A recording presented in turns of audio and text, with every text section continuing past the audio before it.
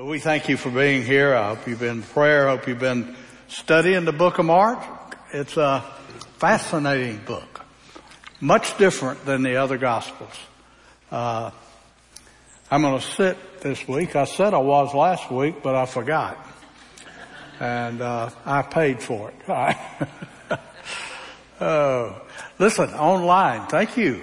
Our online church, we appreciate you. That's very encouraging to know that the gospel goes beyond these doors. That's, for a long time we fussed about the internet, demonized it, and then we learned that we can use it, right? The gospel can go from here to across the world at the same time we're sitting here. And so I want to say to you online listeners, be a part of spreading the gospel. Hit like and then share it. And then everybody that shares it, it goes further.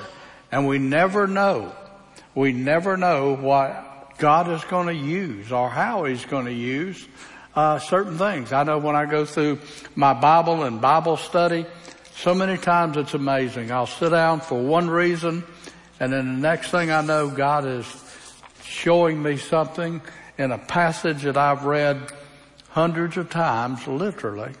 And all of a sudden, bam, something new. That's the beauty of the Word of God, right?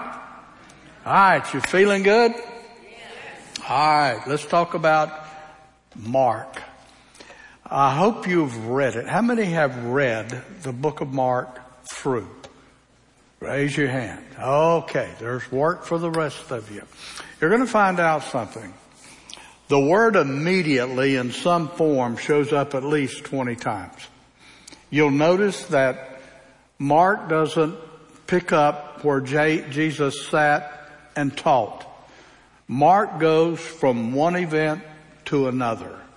And I think maybe that's part of his restlessness. I think it's part of showing that, Jesus, if you mapped him and some way were able to figure out how far he walked, it would be truly amazing. I mean, the Son of God came. When it said He came to seek and to save those who were lost, it's absolutely right. He didn't let anything grow under Him. Today we're going to look at just a couple of verses that talks about His baptism. Now, I've been pastor, I think, nearly 47 years, maybe 47. Don't really remember.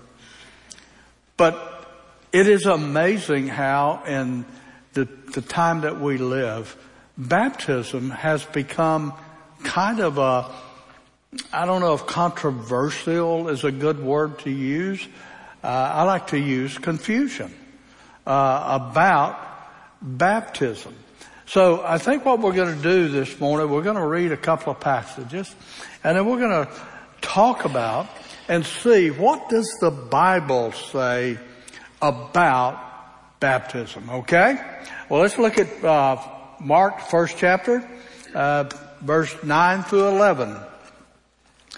At that time, Jesus came from Nazareth into Galilee. What was that time? It was the time that John the Baptist was baptizing in the Jordan River. Now, the Jordan River is very, very long. And you go to the headwaters in Galilee. It's spring-fed and it's huge and it comes down. And over the years, the river has been very wide. You read on the conquest of when the children of Israel went in. It said that the Jordan had swelled during the rainy season and it was wider. When I was there at the spot on what's called Bethany on the other side of the Jordan, which is actually the only thing that really points out this is Bethany, this is a spot, is a church they've built. And one of the things that's happened all over the place is whenever they identified a place that had to do with Christ, most often a church was built there, kind of like a sign. This is the place. But when we were there, the Jordan River at that particular point was dried up. It wasn't. It was not in the spring. The rainy season has not come. But at this particular time, it was a vibrant stream. When you read the biblical accounts, John the Baptist went down in the water. People came down to him. So John is standing in the Jordan, okay? Time of Galilee, and was baptized by John in the Jordan. Just as Jesus was coming up out of the water, he saw heaven being torn. That is the phrase that is used. Literally, the heavens were ripped open. It wasn't something slow, but as Christ came out of the water, the heavens were torn over, and the Spirit descended on him like a dove. And a voice from heaven said, "You are my Son, with whom I love, and with you I'm well pleased." We have another version of this in the book of John. Let's look at that one. All this happened at Bethany, on the other side of the Jordan, where John was baptized. They're making a distinction. John lived in that region across the Jordan. Basically, I believe it was where Naphtali and that tribe stayed on that side of the Jordan. That's where he lived, in these caves, and he literally began to preach there. And undoubtedly, at that time, though there was a wilderness, the town of Bethany was there. People heard him. Word got back to Jerusalem, which is just across the Jordan from there. And the Pharisees began to come out where John was baptizing. The next day, John saw Jesus coming toward him and said, "Look, the Lamb of God who takes away the sin of the world. And this is the one I meant when I said, a man comes after me who surpassed me because he was before me, and I myself did not know him." Now you may think that's strange, because when you read in the book of Luke that John was about 6 months in the womb older than Jesus, you might say. Because when Mary entered the room, John leaped for joy in his mother's womb. So they were cousins, but his baptism is the first time John and Jesus came face to face. Do you realize that? This is the first time. How did they communicate? And they did. Well, they communicated through their disciples. Do you remember when John was in jail and he sent his disciples to see Jesus, and he asked this question, "Are you the one that was to come?"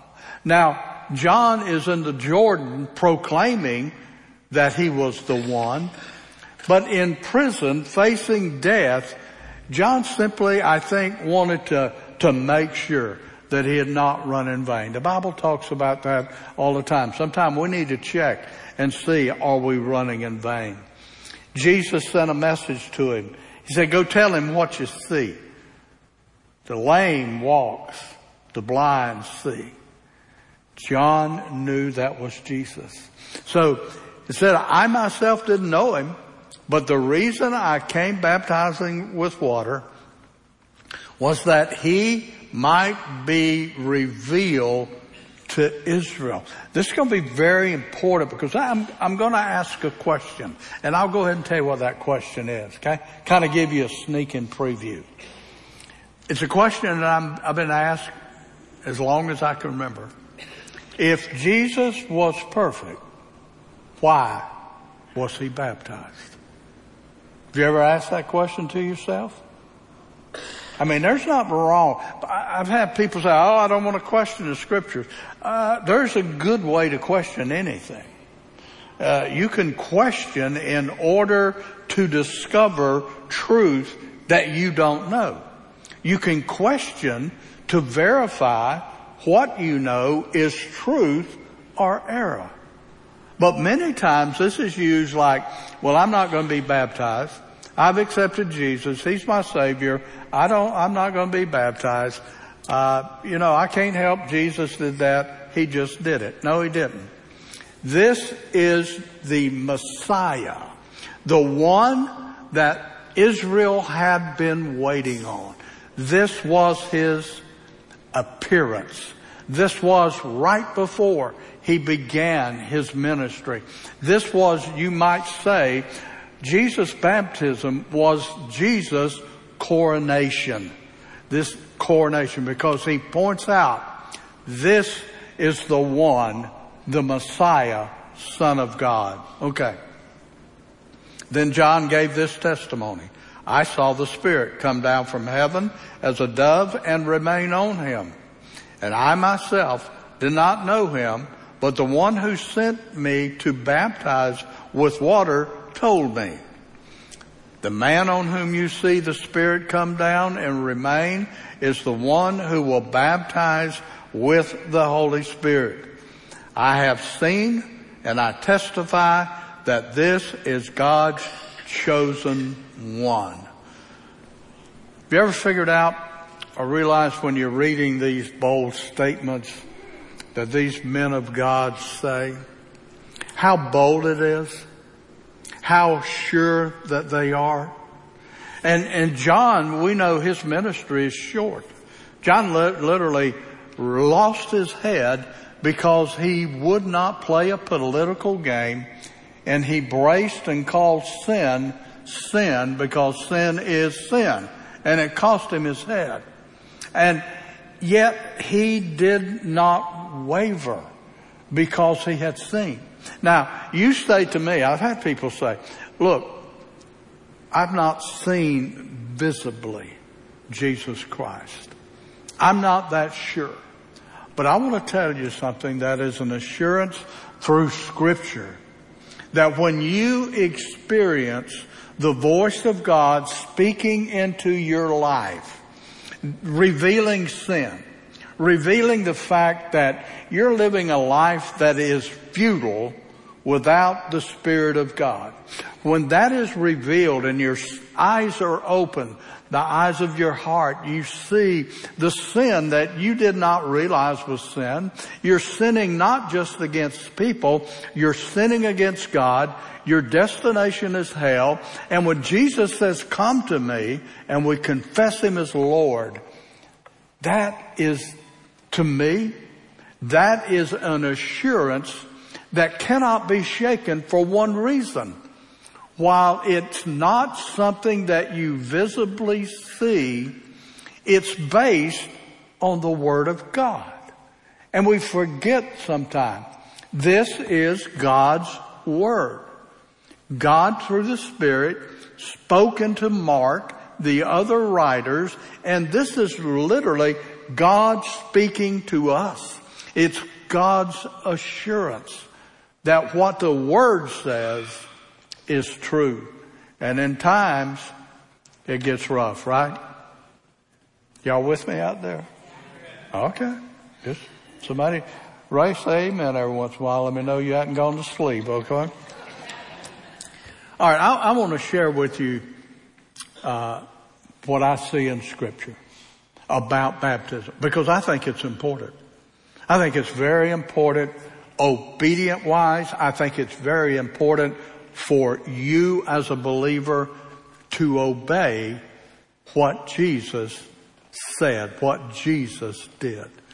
I look at baptism as two things. It's your second act of obedience. Jesus said, if you call on me, you will be saved. And we call on him, we are saved. Then we're going to read in the book of Acts this morning, when the crowd that Peter had preached to at Pentecost, when the crowd said, what must we do? Peter said, you repent and be baptized. So there is a step. So when we come to Christ, we are baptized. And baptism is immersion in water. Now, when you look up the definition, it says immersion in water, a sacrament of the Christian church. So I looked up immersion. immersion. And immersion says baptism in which the whole body of the person is submerged in water. So, the very definition we see that there is a submerging, there is a covering, and as we see in a minute, there's a reason for that.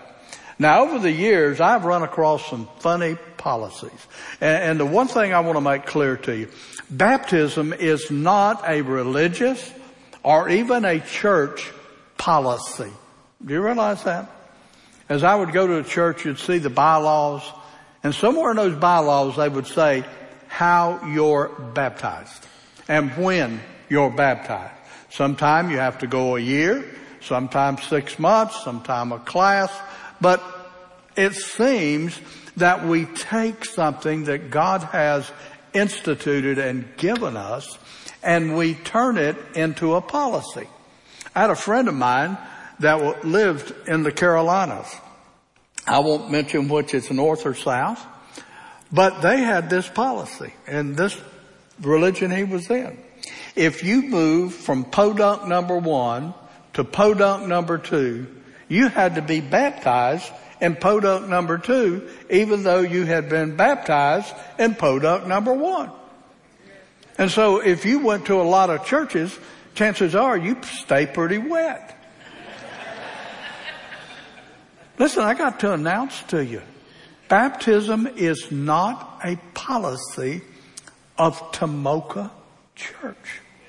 It's not. Baptism is a sacrament. A sacrament. Let me tell you what a sacrament is. A visible sign of an inward grace, especially one of the solemn Christian rites considered to be instituted by Jesus Christ to symbolize or confer grace. The sacraments of Protestant churches are baptism and the Lord's Supper. It's a sacrament. It is something Jesus said, in remembrance of me. And so when we think about this, we need to understand that just as the Lord's Supper, I hope to you, is a time of worship. It's not an interlude to let the praise team catch their breath, okay? It's a worship. You're worshiping through this. When you are baptizing, when you get baptized, it doesn't matter how bashful a person is. I've had people say, "Preacher, I'm just scared to talk to anybody." But when they're baptized, they speak loud and clear. I've been buried with Christ and I've been resurrected to new life. It's absolutely, amen. It is a visible sign. And we sat at the table. The drink, the grape is red in color. The blood of Jesus. The bread, the body. These are things that are worship. Let me tell you something else that's a worship. The invitation in a message. The invitation is probably one of the most important times in a message. Because the Word of God is preached, not to fill time, but to present Scriptures, strengthen believers, to have the hearts of those that are open to God's call to come to Christ. And during that invitation, we need, if God is not dealing with us personally, we need to question God. God, have you got something to say to me? And if not, just begin to pray. Lord, let your word spread. This is why I said a couple of weeks ago, during the invitation, please don't get up and walk out that door. Satan uses any kind of interruption to jolt people's minds. It's a time where it's kind of like a funnel. God brings everything down through His Spirit. And every time the Word is preached, every time it is read, there is a decision that you and I have to make. And it's whatever God leads us in, but we must do something with this Word. It's worship and it's grace. Now, a couple of questions. I already gave you one question. The first one is baptism essential for salvation? In other words, if you come to Christ and you get hit by a car before you can get baptized, is your salvation null and void? I mean, that's the argument that people give me. And the question is, no. Baptism is not essential to salvation. But I'll tell you this, as we begin to walk in essential obedience, listen, baptism should be a joy. Let me tell you about mine. My mother and daddy, whenever they had something at the church, we were there. I mean, it didn't matter. It was there. And so about 9 years old, I can remember in a service, I had some questions about what I was hearing preached. Now, back then was the hellfire and damnation. In fact, I told Joe a couple of weeks ago he needed to watch out preaching hellfire. He set the woods on fire back here. We like to lost the building. But at that time, that's what they preached. And the most messages was like what I called again. You know what again is? I'm again it. I'm not for it. That's how they would refer. So everything that was fun and everything that I liked, God was again. And so I really want to know what he was for. And so I was convicted. I walked down the aisle of the church, and what happened is nobody answered any of my questions. They took one of those cards and they filled it out, and the next Sunday I was done. Now, I'll be honest with you, I really don't know if I came to Christ or not, because in my teenage years, there was a course of rebellion.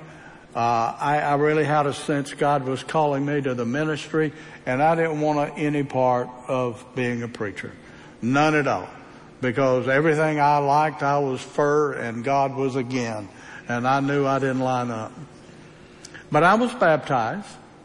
20 years later, when God interrupted my life about 1 o'clock in the morning and I came to Christ, I couldn't get in the baptismal waters quick enough. It was almost like seeing Jesus there. And I wanted to follow Jesus.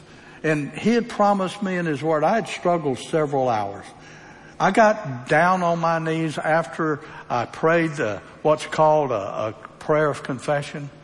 And I said, God, I just thought of something. Everything I've just promised you, I can't do. I'm going to have to tell somebody I'm a Christian. And there's stuff in my life I can't deal with. And so I went round and round with him I guess I got through he got through with me 5, 6 o'clock in the morning. But when I got up, I had a conviction that if I walked in obedience, and that first obedience was to follow him in baptism, to stand up before friends and family and say, I have been with Jesus. He has washed away my sins, and I'm being resurrected in newness of life. So at that church service this was a Saturday night, my wife got up with the kids. I was already showered and dressed. And she said, where are you going? I said, I'm going to your church. Well, she didn't say anything because it probably shocked her. I didn't say that often. And when that invitation was given, I couldn't wait. I walked down that aisle, and honestly, there was one good little old sister. She grasped her breath and sat down in the pew. She couldn't handle it. But I went down there and told that pastor, God has saved me. I want to do everything he wants me to do. And if he wants me to preach, I'll preach. He said, well, the first thing you need to do is be baptized.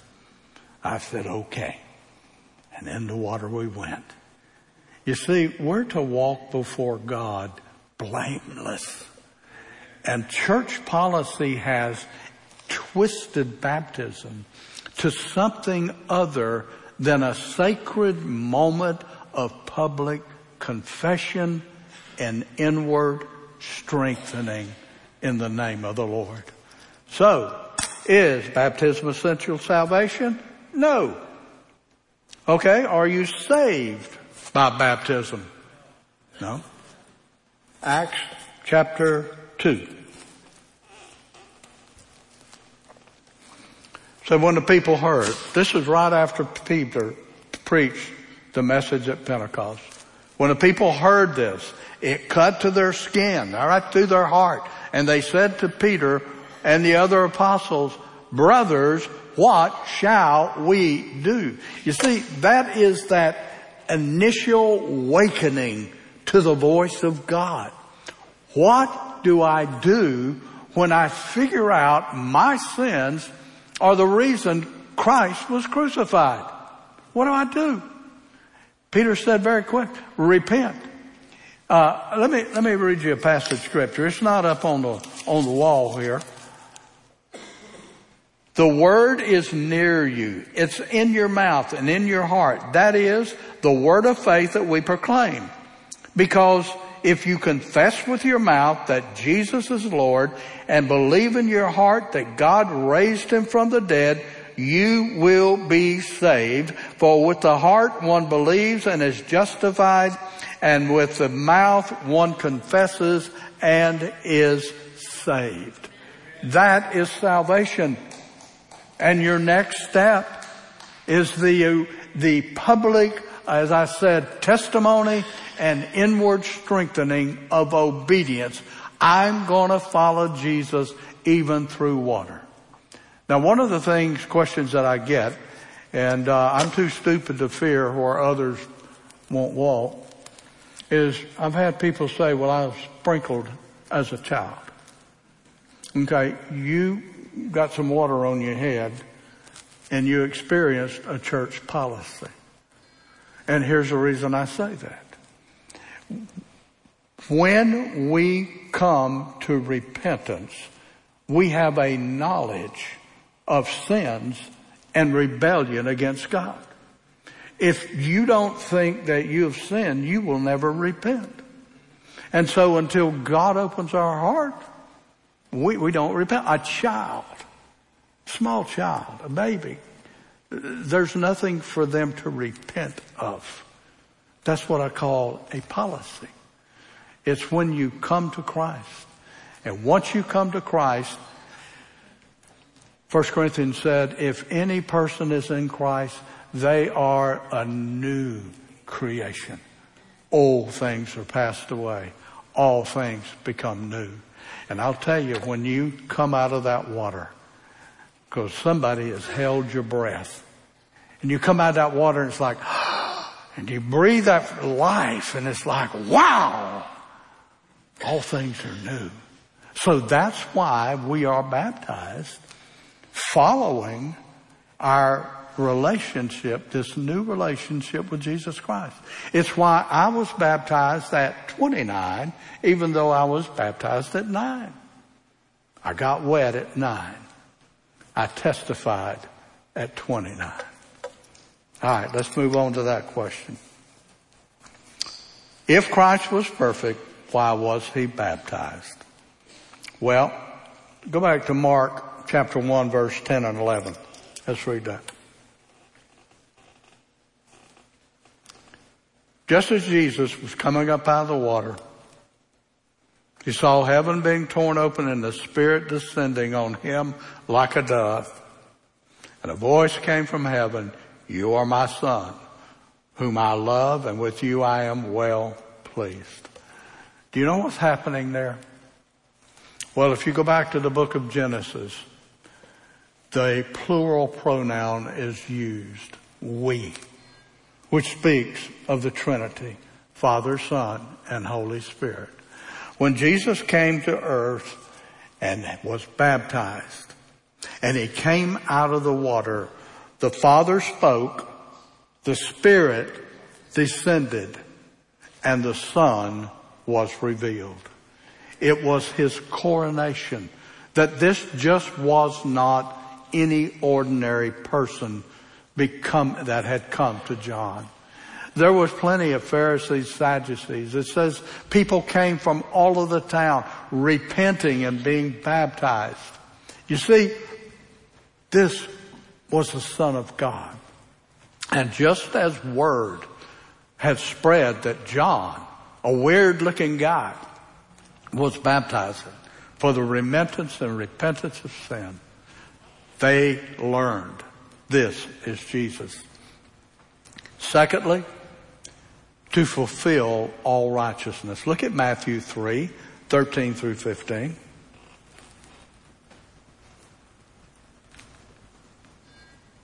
We got that one.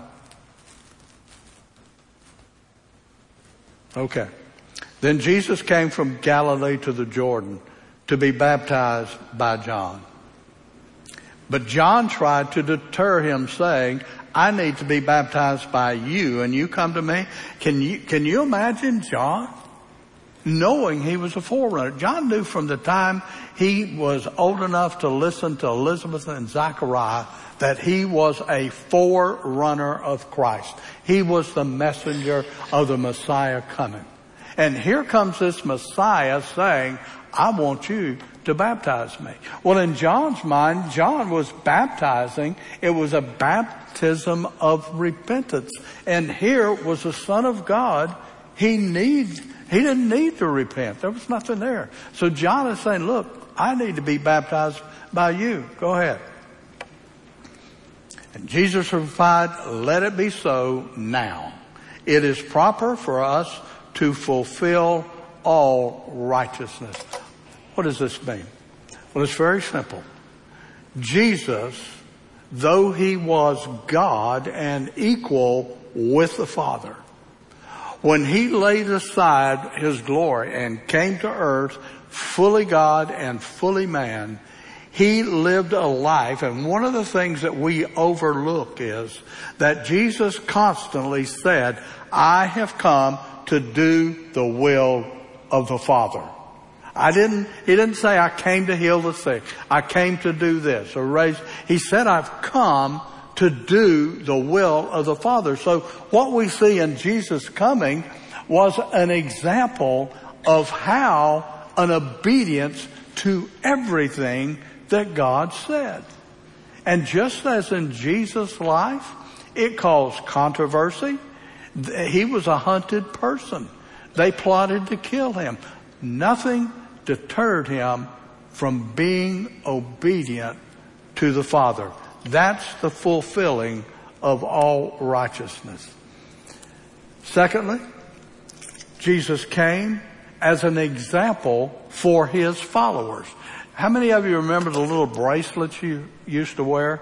What would Jesus do? You know, we look WWJD.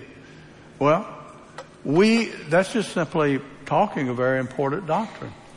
As God, through Christ, walked on this earth as he lived, that's our example. It's not Peter, it's not Mark, it's not Paul, it's Jesus. Secondly, Isaiah 53:12. Here's what a prophecy said. Therefore I will give him a portion among the great. He will divide the spoils with the strong, because he poured out his life unto death and was numbered with the transgressors. For he bore the sin of many and made intercession for transgressors. Very simply, Jesus came to identify with you and I. He came to identify with the human race. And to identify with the human race is to identify with sin, because the human race is sinful and needs the Savior and the one that could pay. That's fulfilling all righteousness. Not only that.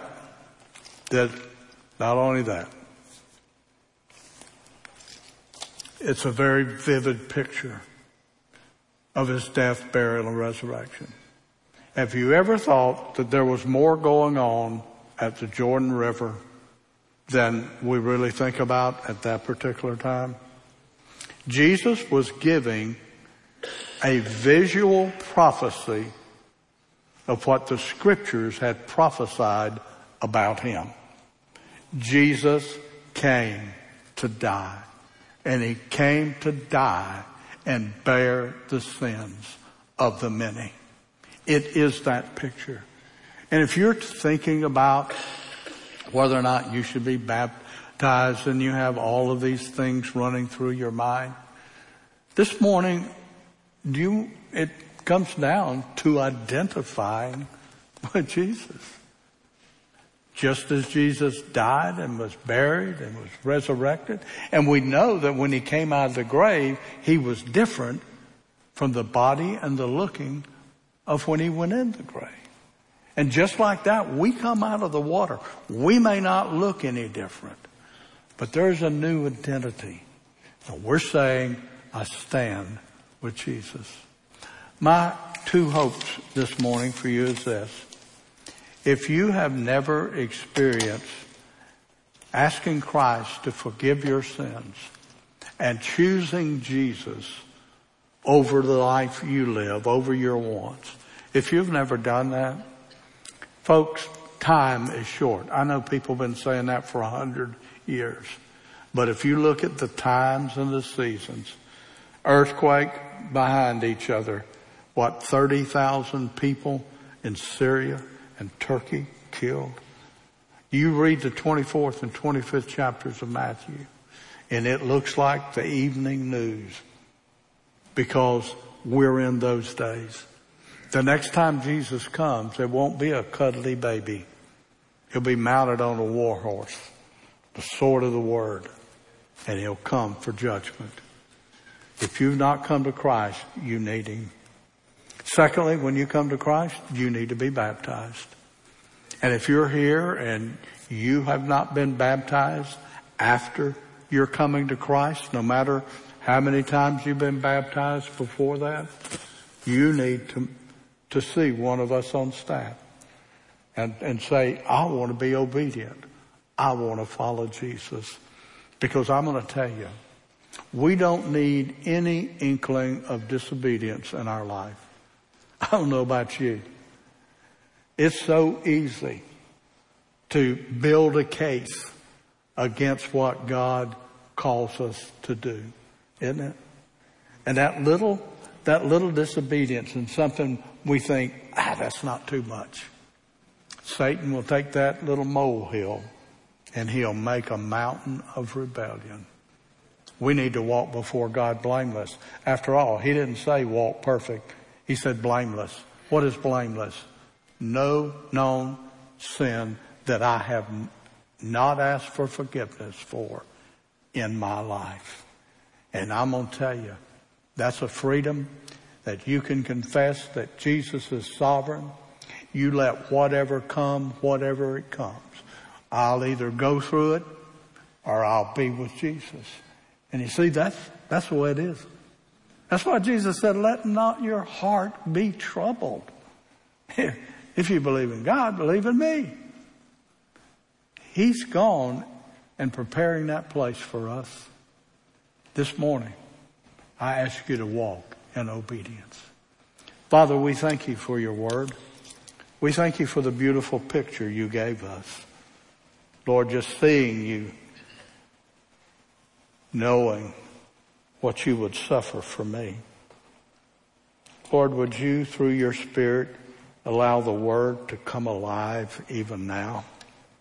Draw to you every one you're calling. In Jesus' name we pray. Amen.